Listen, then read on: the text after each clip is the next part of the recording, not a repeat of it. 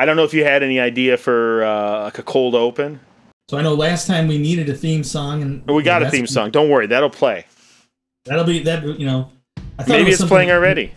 No, that's not it. It's not. No. Look at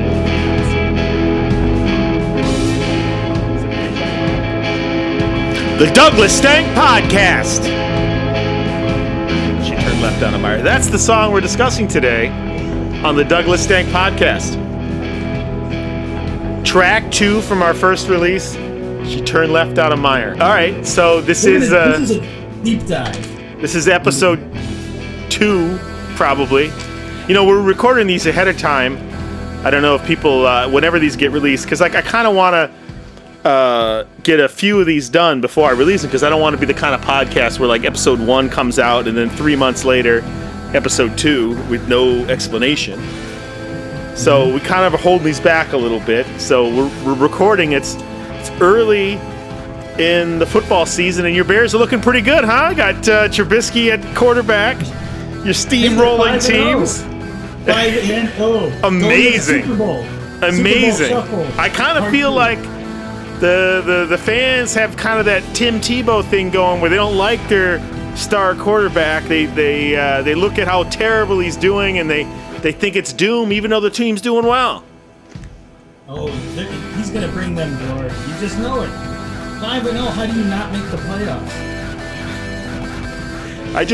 I think back to how he pulled out that victory against the Lions, and I think he's got kind of some magic going on this season. Oh, yeah. We'll check back in on that in later episodes and see how it's doing. But I mean, I think good things are coming. Yeah, I just hope think the Lions coaching staff is looking pretty solid this year too. I was afraid something might happen. They may have to be changed out, but I have a feeling this is a dynasty. So they're gonna. I don't know. They blew that game to the Bears. That was. You know what? 2 playoff caliber teams. That's what I got to say. And the bounces went the Bears' way. Yeah. But you know what? They play again later. So that's the thing about division rivals, right?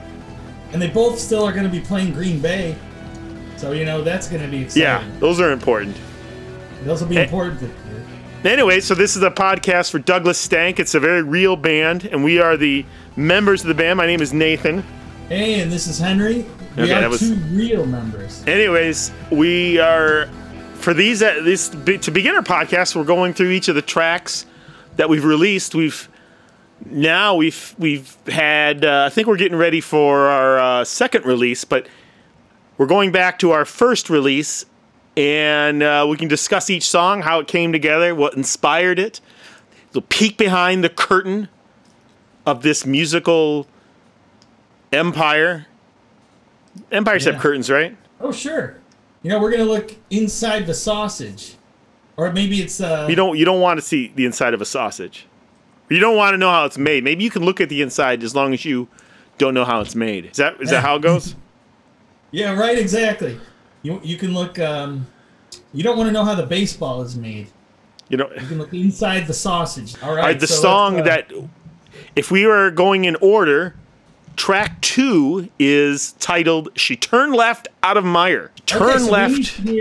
Out of Meyer. Of course, a lot of these tracks. One of the themes you'll see is Nathan is the inspiration for these tracks. He's a bit, in a good way, Trent Reznor-ing it a bit, and then I will pop in sometimes. Don't sell yourself short. No, I mean, it's been really something to watch the creative process flow with him. But we need to know the inspiration of this track.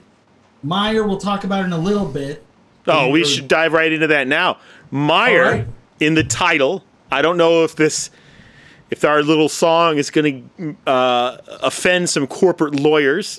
Meyer is a store chain. Did you grew up in a different area than I? Did you have Meyers around when you were growing up? No, only when I was, those rough, intoxicated days of college. There was a Meyer. That's where I first came across the Meyer. Oh, yeah. Champaign, Illinois has a Meyer. Nice. There you go. I didn't know. I had no idea. Champaign Urbana. Yes. Was that what was the stripper? No, the cross-dresser Urbana Champagne. Oh yeah, well, we don't want to do any cross marketing for what kind of wipes? Hawthorne wipes.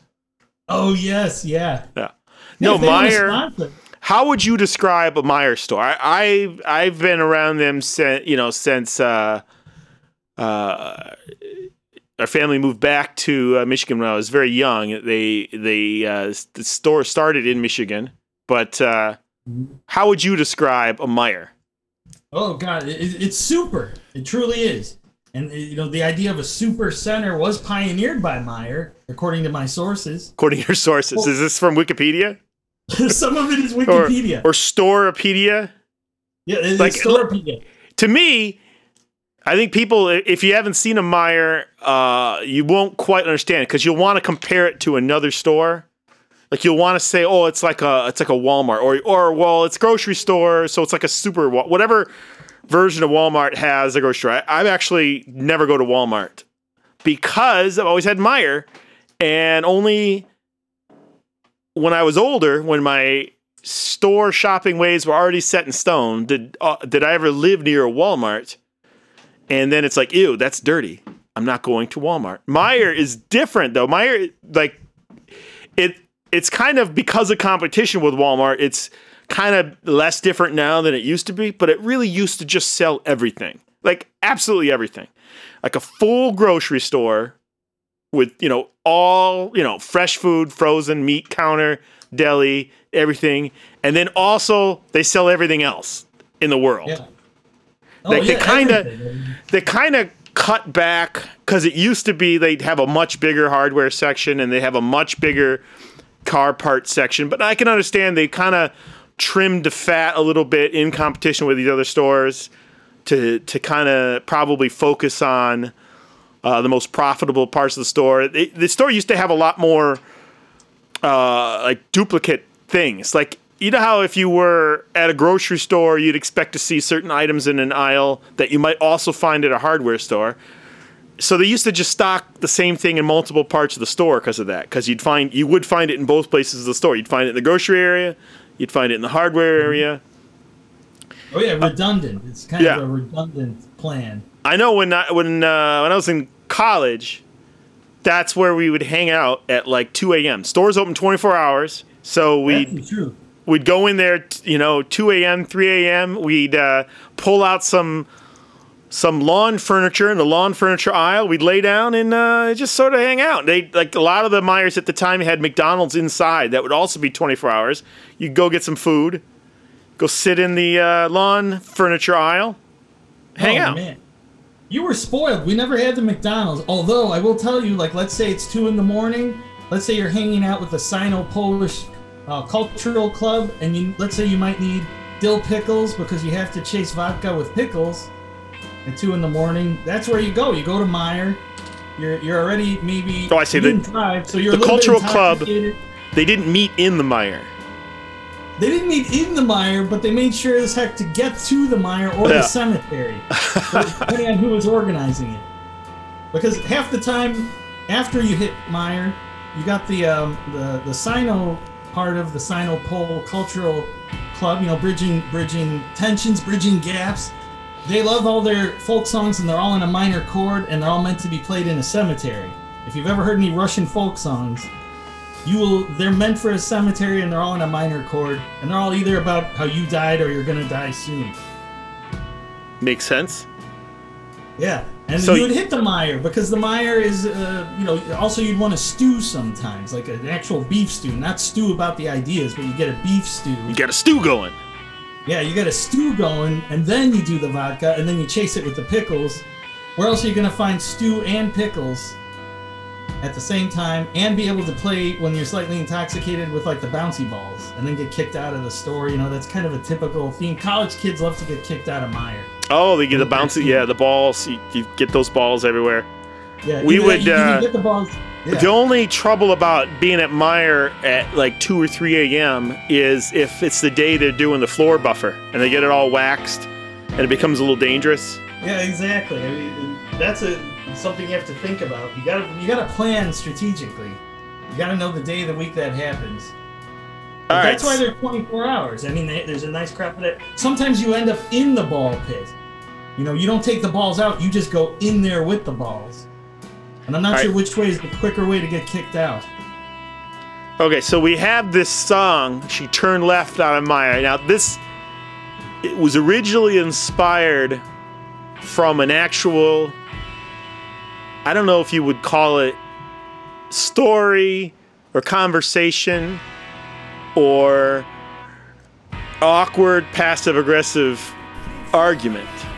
But let me play a clip that's kind of the heart of the inspiration of the song. And she we'll go turned from there. left out of Maya Clip 1. and right into my heart.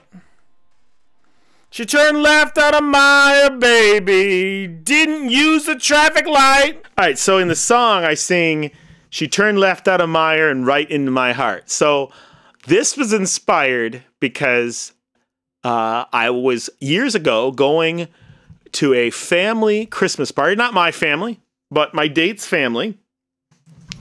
And we got there a little bit late because we had to drive a long distance.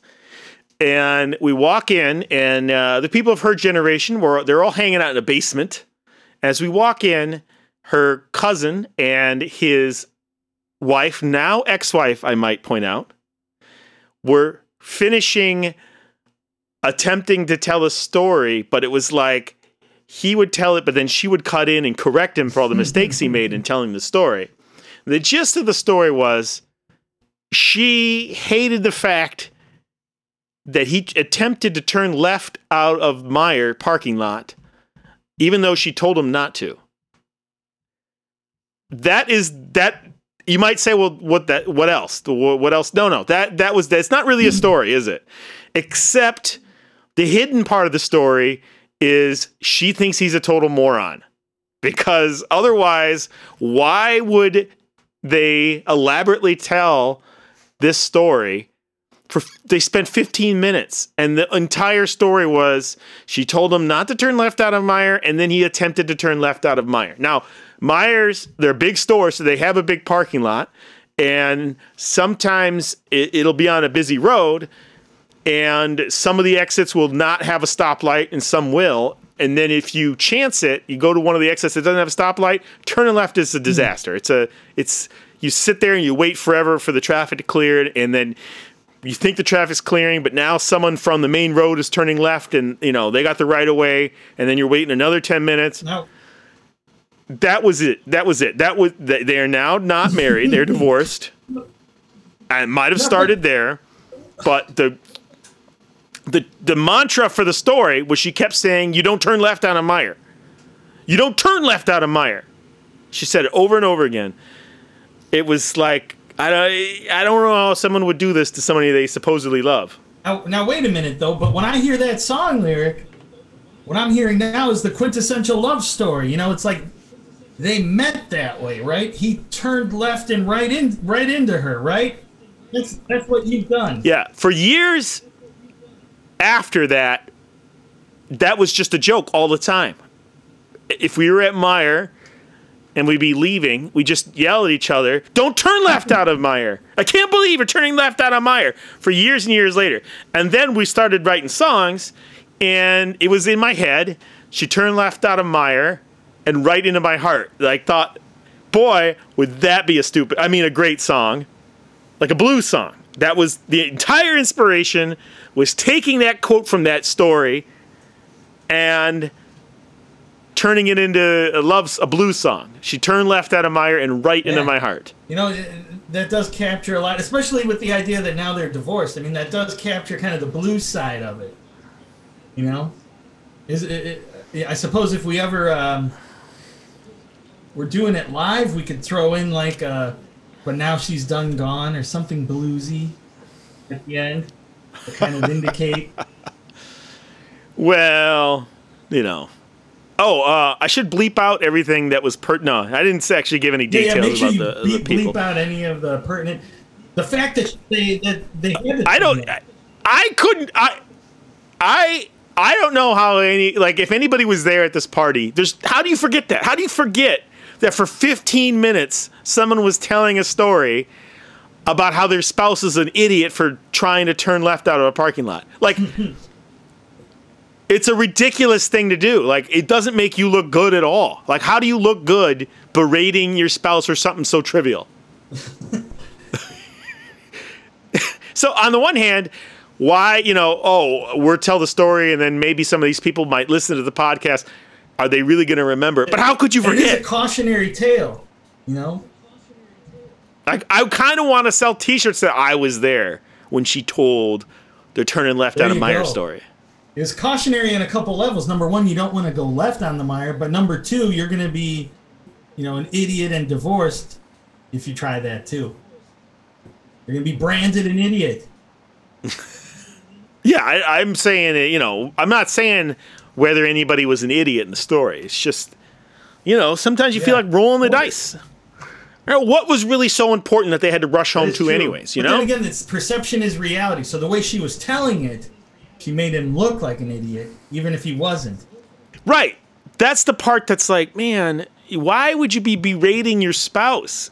Like, you are establishing this pattern, whether or not other people have preconceived notions about how they think about him. Like, why are you trying to establish that as his brand?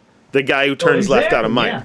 You know, once that's out there, how do you bottle that? Yeah. But on the other hand, it you know, it's remarkable, but it's also mundane. So it's kind of bleeding into both. The song, though, really captures that moment and lets you experience it. The lyrics do. So that line that I sang, that was the original idea of the song. But that was only 15 seconds long. So I had to sit down and come up with, you know, a blues song to play behind it or whatever. And I'll be honest, I'm not really even that fond of the blues. I don't know. How do you feel? Are you an old blues man? Oh, man. Yeah, some of the old blues, yeah, sure. You know, if you're in the right mood, you can hear some Muddy Waters. And come on. What about, like, Stevie Ray Vaughan, some of the solos? You got to give it to the guy. But other, you know, Texas blues, you got different blues. You got Chicago blues. I grew up in the Chicago area, so come on. Got to have a little love for the Chicago blues. Yeah. Buddy Guy is still out. No, Buddy Guy might have died. Oh, crap. I have no idea. That's how much you love the blues. And I guess I love them.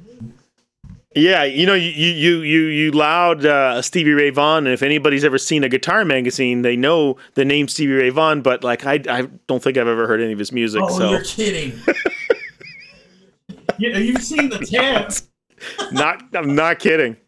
You know, I grew up listening to punk rock and metal. What about his brother in the Fabulous Thunderbirds? Okay. Is that the puppet show? No, yeah. Depending on. Now when you see them at the state fair, they might be a puppet show. I don't know. All right, so the next clip we're going to play is the chord pattern that I found to go along with this. That says blues. That does say blues. Starts. I did it on a piano because that's how I write music better. I don't know if we covered that in a previous podcast. I think we may have talked a little bit about that. Anyways, I don't know if that classifies as a particular genre of blues or regional sort of thing. I don't know. What do you think? You think it's more like Chicago or Memphis or it's probably or something? More Chicago. I think it's got that shuffle, you know. Yeah. I may be wrong, but I really think, yeah, it's got that the typical blues shuffle. Then the progression, so you gotta give that some. Oh, it progresses. Yeah. It's progressing like soup. All right, so that's the bass. That's not the bass, but that's the rhythm that you established. That's the pattern. That's that pattern. Okay. Then you got to fill out the whole song. So I added some rickety old organ. You know, I'm always trying to hunt for that perfect 60s organ sound, and I always fail. But did you get like did you drag a Roland into your space? Or a Hammond, I should say, a Hammond organ. I should say Hammond. I have 2 Roland keyboards.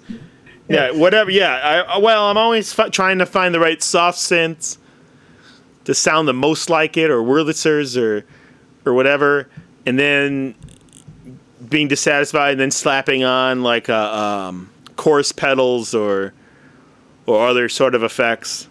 Now, as an aside, I think they may have cracked that code with a soft synth that you found, where they added in some of the chaos of the organ, right, of the whirling speaker. Oh yeah. Some of them are better. Just they're never quite. What? Anyways, let's play the clip and let everyone else judge. Yeah, this one's got like a wah effect too, I think. That added onto it. Well, that instantly, I think, brings it out of course, like the traditional blues, and brings it more into like the more modern blues sound. So you're kind of tapping into that modern blues vein. A little modern being the 60s, not the 30s, you know? Well, yeah. Well, okay, yeah. It's still 50 years ago. Yeah, I don't know. I don't know if I can live up to the 1930s. It has more of that 60s kind of vibe. Well, you know, I think of like when Ray Charles is in the Blues Brothers movie and he sits down on that thing and starts playing, like that kind of sound. But like not exactly like that, but... Yeah, it's almost a little bit gospel, a little bit blues kind of... Yeah, it's so many... The thing is, so many synth sounds that you find are a little too like 80s... Oh, yeah. Kind of synthy. I don't want that. I don't want... The thing is, I was just thinking, like, here's a song, a big hit song, that I can't stand because of their synth choice, and that is Tina Turner's What's Love Got to Do With It? Because it has a horrible synth harmonica in the middle of it, like a solo with it. And when it plays on Spotify on my TV, it'll do like a pop-up video kind of thing where it'll show the lyrics and they'll talk about the making of it, and they like feel the need to tell me how they decided to it says it's not a real harmonica. That's like, no kidding, it's like the fakest sounding thing ever. And like, I'm not against electronic music at all, I'm just against terrible simulations, like you're trying to fool me. If something's not like a real sound, I want it to be like outrageously fake or something. Or whatever. Like, it's not like, I've used some sounds and songs, and maybe you'll hear in the future that, like, well, that's a synth that or that. And, okay, so I don't have, like, a brass band to pull in here and record things. I think I'm beating that synth harmonica. But, hey, that's a problem. Synth saxophone, too. Whenever that pops up, that's an abomination. Yeah, in the 80s, the bad synth saxophone. Like, why? Just don't bother. Yeah, you figure it can't cost much to get a real saxophone player, and there's like too many of them anyways, right? Yeah. Oh, yeah. Yeah. Like, come on. So, yeah, that is a problem with 80s music, 80s pop. Yeah. So, for this song, we actually got you in the studio, and you laid down the drums for this song. Yes, that was an experience. Yeah, and that was good because this song works so much better with real drums versus me programming some, synth. I got some good synth drums that are like, they're not even fake drums. They're real samples of drums, and they sound real nice. But I think like the sort of like real feel of playing, it takes a master like you. All right, so let me... You're right. It's all about feel, and then sometimes you can find where I don't feel. You get the human side of it, where I'm not feeling at the same time as the music. All right, let me pull that clip. Just a second. It's the blues. All right, now this is your actual drum playing, with our limitations on how good we are at setting up the microphones and all that. Did you listen? You listen to both of these? Oh yeah. Oh, you can. It's really striking how the drums really come alive when you do the drum replacer. Yeah, because you're spoiling that the next clip will feature the same drumming, only using some of our studio technology to do a drum replacer. Now, we just spent all the time talking about how good real drums sound, and now we're talking about using some technology.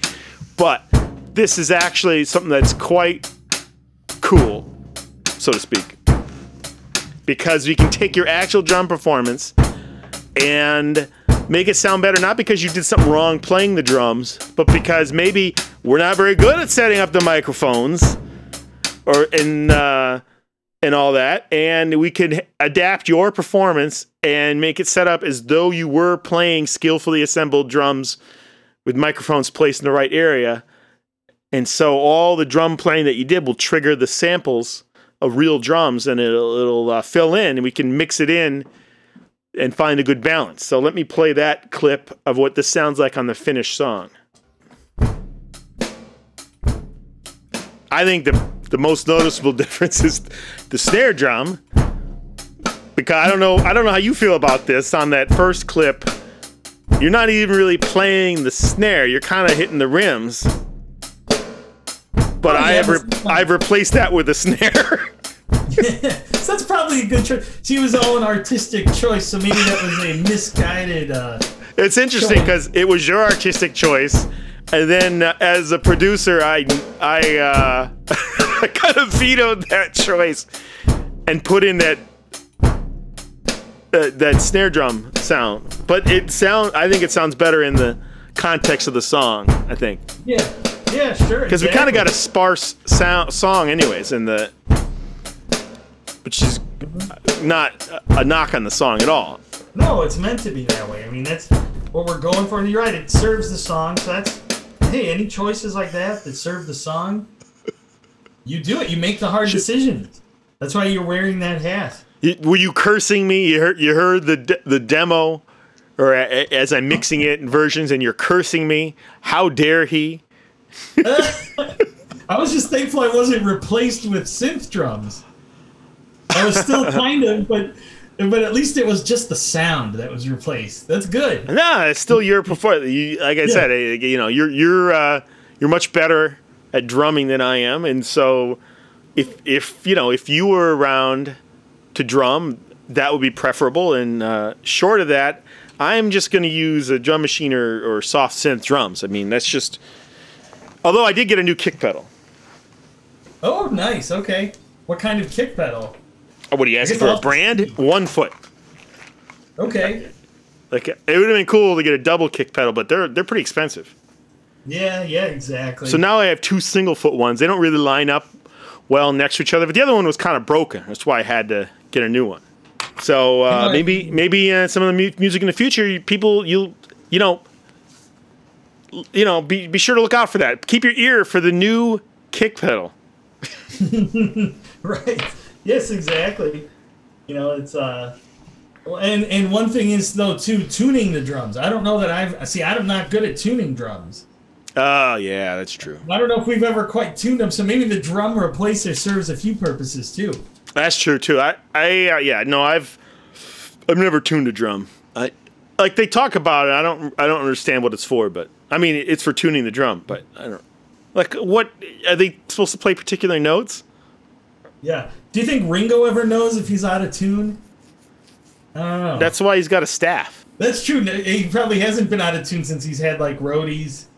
Seriously though, if Paul McCartney dies, will Ringo tour as the Beatles? Like he'll bring in like his all-star band, and they'll just call them the Beatles? He's just waiting, you think? Who's more likely to do that, Ringo or Paul McCartney? Oh man, that's such a tough call. I don't know. I have a feeling Paul McCartney would tour as the Beatle, like just the singular. If you were the only one left.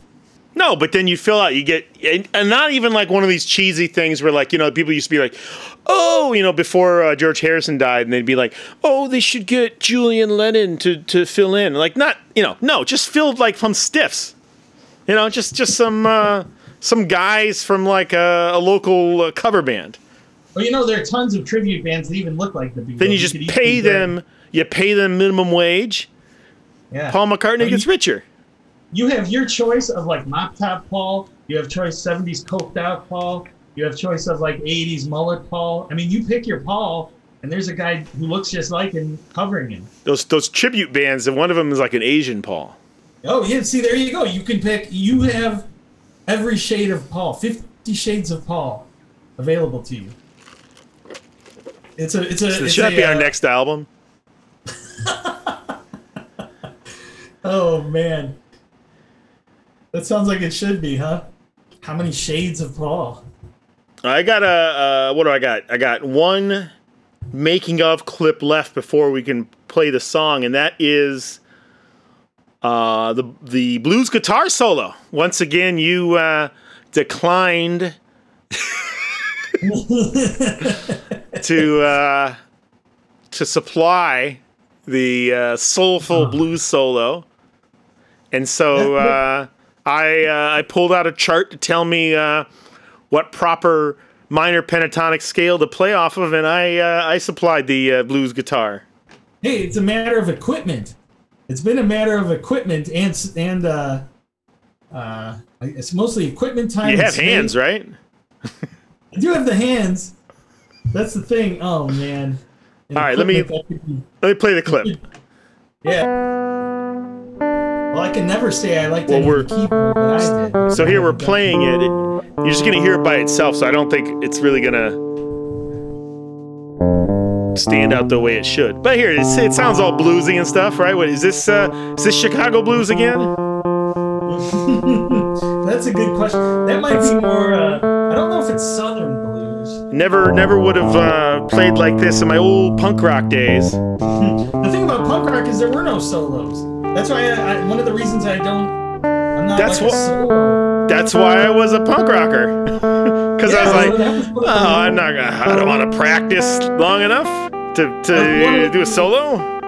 Or if you wanted to solo, you would do a Neil Young and just like bend one note like 20, That's all you need in punk. Come on. Oh my gosh, I just recently heard the greatest Neil Young album ever. Was it Trans Am? Yeah, it was Trans, yeah. Yeah, Trans, I knew it. Trans, oh my god, it was on another podcast. Oh man. It is the greatest. Did you listen to that when you wrote This Is for the Robots? No, I wrote that a long time ago. I only heard this podcast a few weeks ago. And man, I'm surprised I'm not a Neil Young fan at all. And then they played it, and he's talking about how, he bought a vocoder because his son has cystic fibrosis and has real trouble, being able to communicate and everything. So they bought, and so he uses this technology in the music, and you're like, dang. And he's like being interviewed at the time when he's promoting it, and he's like, yeah, because it's like 1983 or something. He's like, I really like the Human League, and he's like naming all these bands. He's like, so I don't really listen to California soft rock except for me. So yeah. Oh my gosh, that album is, and it was one of the ones that I think he wrote to like satisfy his record deal because he hated his record deal. So he didn't want them to like keep capitalizing on him. Well, so he tried to do the weirdest things possible. Like he did that album, and then they wanted him to be pop, so he did the most annoying pop song ever. Well, they said, different album. According to this podcast, they were saying it was actually a new record contract with Geffen Records. He got off his previous one that he didn't like, and they told him he had artistic freedom. And they said it sold a certain number of records. They said after that they went to him and said they wanted a rock album, and then he delivered a rockabilly album. So yeah, oh man, the cheesiest kind of rockabilly. But no, he had, they played the first track off Trans, and it like sounds like a Neil Young song, and you're like, oh, okay, whatever. And then like in the podcast is called Bizarre Albums. It's really good. Oh, okay, nice. I didn't check this out. To plug them, yeah. And so the first song is like a standard whatever Neil Young song, and then it's like, oh, you probably wonder why this is on Bizarre Albums. Well, let's listen to the rest of the songs. Oh, it's so great. It's so great. It could have been on like the Blade Runner sound. Maybe. Yeah, they only on the podcast. They only play clips on the podcast, but it like made me go to Spotify and find it. Anyway, so any final thoughts before we allow our audience, such as it is, to hear our song? I don't know. What do you think of the song? Do you think it worked? Yeah, ultimately it does work. It's a good blues song. You know, it did capture the moment, but it's interesting. It's a blues song, but it's a love song too. You don't usually get your blues to have that love song element. You know, she turned into my heart. Nothing bad happens to her, I don't think, right? As the song progresses. Well, the two of them, they crash into each other's cars, but then they end up going into the mire to get some things and then go home together. So I don't know. I don't know if that's love as much as. And one of them should have died after being in the mire due to complications for it to be a true blues song. This is kind of see, where were you? Like I said, I'm not really that knowledgeable about the blues. Is it really like an ironclad? See, my knowledge of the blues comes from that scene in Adventures in Babysitting. But that was Buddy Guy's Club, wasn't that? I think it might have. There was some guy there. We need fact checkers. We really need fact checkers on this podcast. Somebody could turn to, hey, Matt. We could edit it in later. Yeah, we'll have to edit in that fact later, like an addendum or something. I feel like there were scenes like that in multiple 80s movies, but that's the one right there. They are escaping from the bad guys. They're in an alley. They duck into a door, and it turns out it takes them right on stage in a blues performance, and they are required by blues law to sing lyrics to the blues jam that's going on right at that moment. And somehow that made sense. It's the magic of the blues. More than anything.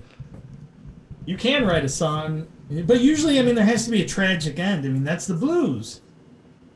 You know, you sing a few choruses, maybe you got married, maybe this and this happened, but then there was a tragic fire. And this song, I was just having fun writing lyrics about Meyer, really. Yeah. And maybe we didn't give enough Meyer love out there. Now, if you had to pick your favorite Meyer, do you have a favorite Meyer? Well, I mean, there's one not far from where I live that I am at like 3 times a day. Yeah. Well, there you go. Like literally. I mean, there are other ones that are bigger or whatever, but I don't know. If you could choose any Meyer, would you still choose that Meyer? Sure, I don't know. You know, it's funny because I don't know about you if you ever get self-conscious like this when you go to a place like Meyer, and you know they got like some products they sell have security tags on them that you might, you know, they might want to prevent you from stealing something, and so sometimes they go there and I'm leaving and I'm like, oh, well, you know, if the tag goes off, what are they gonna think I stole or whatever? Because like probably every article clothing I'm wearing I probably bought there. It's like, yeah. Are they gonna think he stole those shorts or something, those shoes?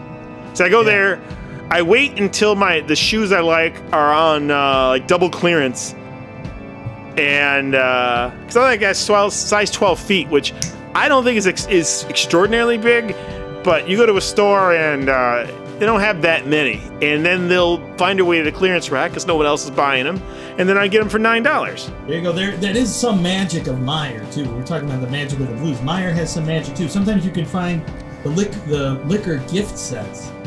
Discount after the holidays. Yes, somebody has laid down the law in my life and said we don't have enough room for any more of the rocks, glasses, or the shooters. We can no longer go out of your way to get the gift sets. I think last year, the only one I got is a string of light-up liquor bottle, like Christmas lights, but they're liquor bottles. Oh, man. Okay. Oh, and that was a gift set. Hey, that's pretty handy.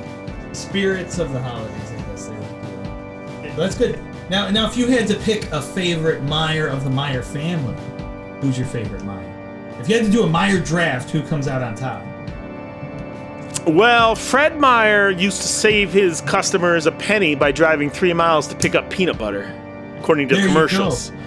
Yeah. So, and sometimes I don't think Meyer's over the top like Walmart, where like they make a big deal about their owner and like act like he's some sort of genius. But you will occasionally see the biography of Fred Meyer on sale at the magazine Rocket Meyer magazine. Yes. I was going to bring that up because I think he has a biography. Of course, Hendrik Meyer, the main founder of Meyer Thrift, has a biography. You all can check it out online. I think it's available secondhand, although it's surprisingly expensive, like $30 for a copy of. Oh, it's a masterpiece. Of Hendrik. It was like, the title was like, The Life of Hendrik Meyer, Thrifty Times of Hendrik Meyer. Now, the store used to be called Meyer Thrifty Acres. Emphasize the money you're saving and the vastness of the store.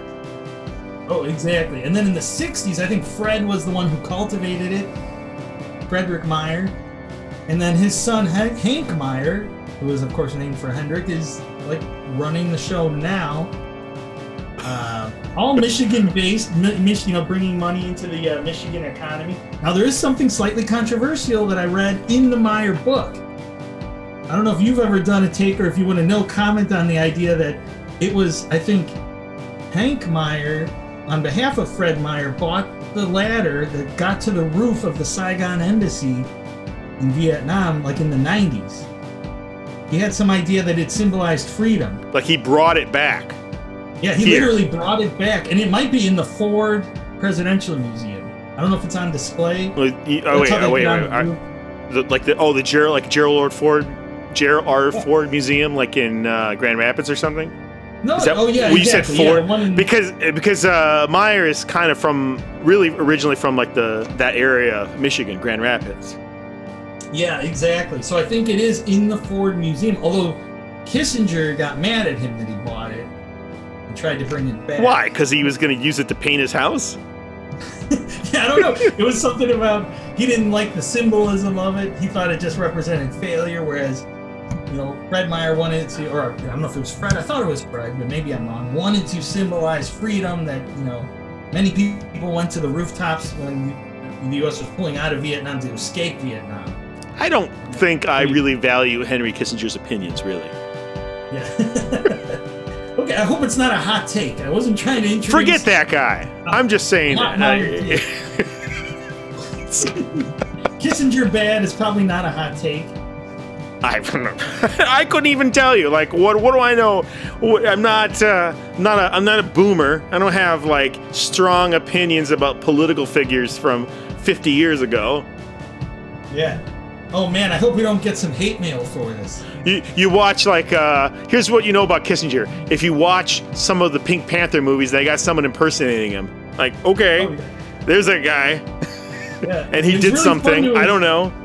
I think people have had a lot of fun impersonating him over the years, like Nixon. They're both very impersonable. Oh yeah, like there's some other movies where people are impersonating him or whatever. Yeah, and both of them usually together because they'll talk with each other. Because they had that movie where the guy who played Batman plays Dick Cheney, which like we couldn't even get all the way through that movie. It's just very silly. And oh yeah. And then they get through. Like Cheney worked in the Nixon White House, but like was kind of opposed to Kissinger.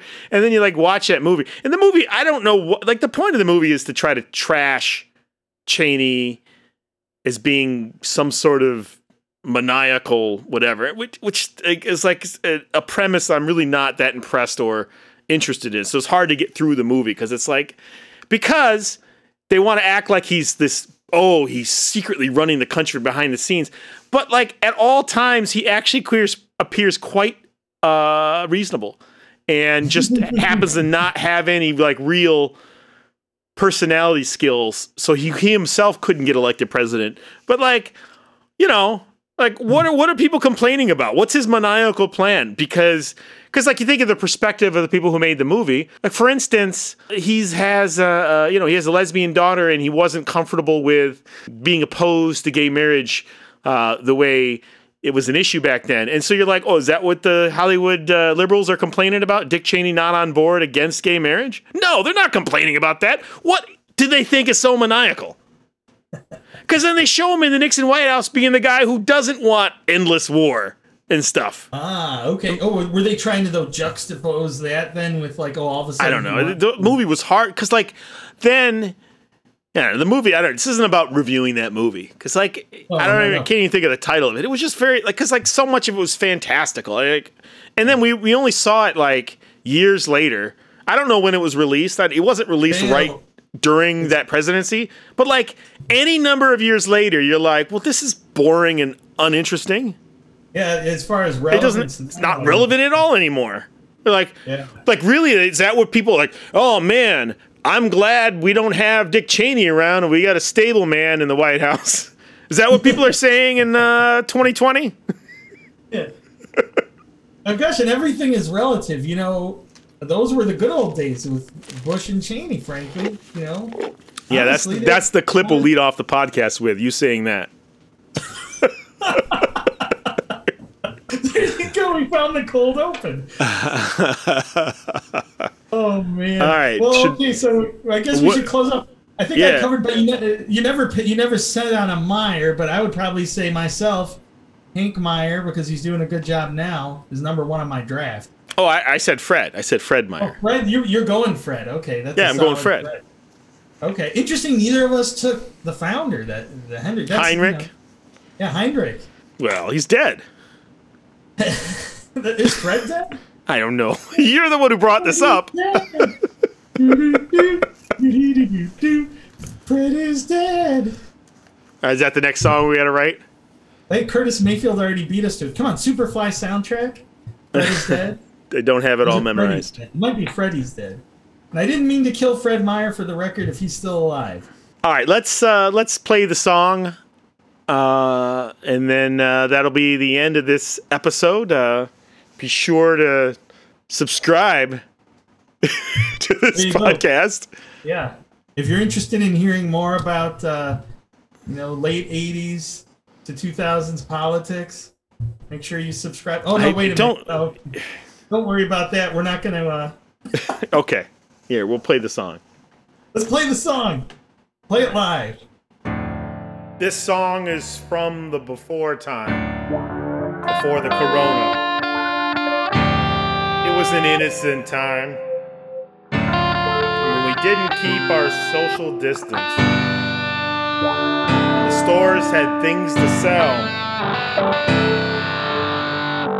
It used to be hard to get in and out of the parking lot on account of the hustle and bustle.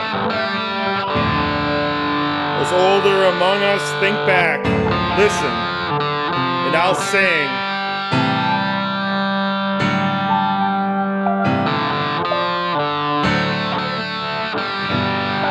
The band will play whenever you're ready.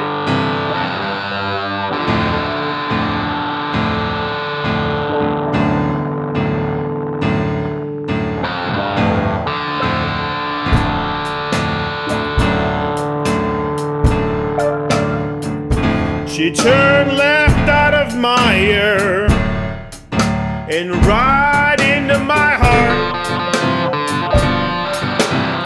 She turned left out of Meyer, didn't use the traffic light.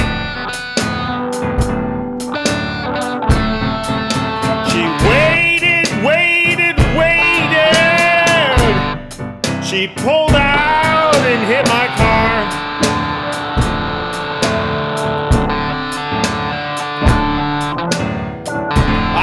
Turning left into Meyer, I was gonna buy me some gin. Turning left into Meyer is where it would begin. I'd never have her near if I hadn't run out of beer. Take over, fellas.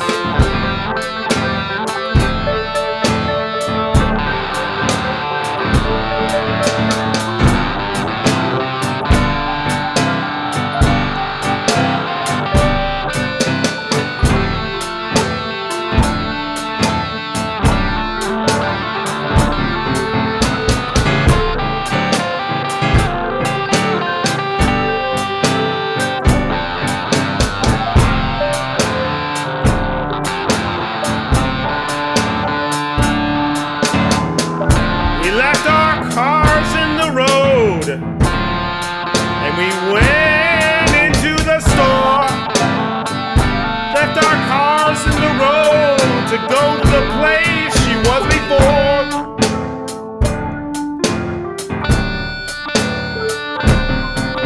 I knew that she would be in my lap when she let me use her Emperor tap.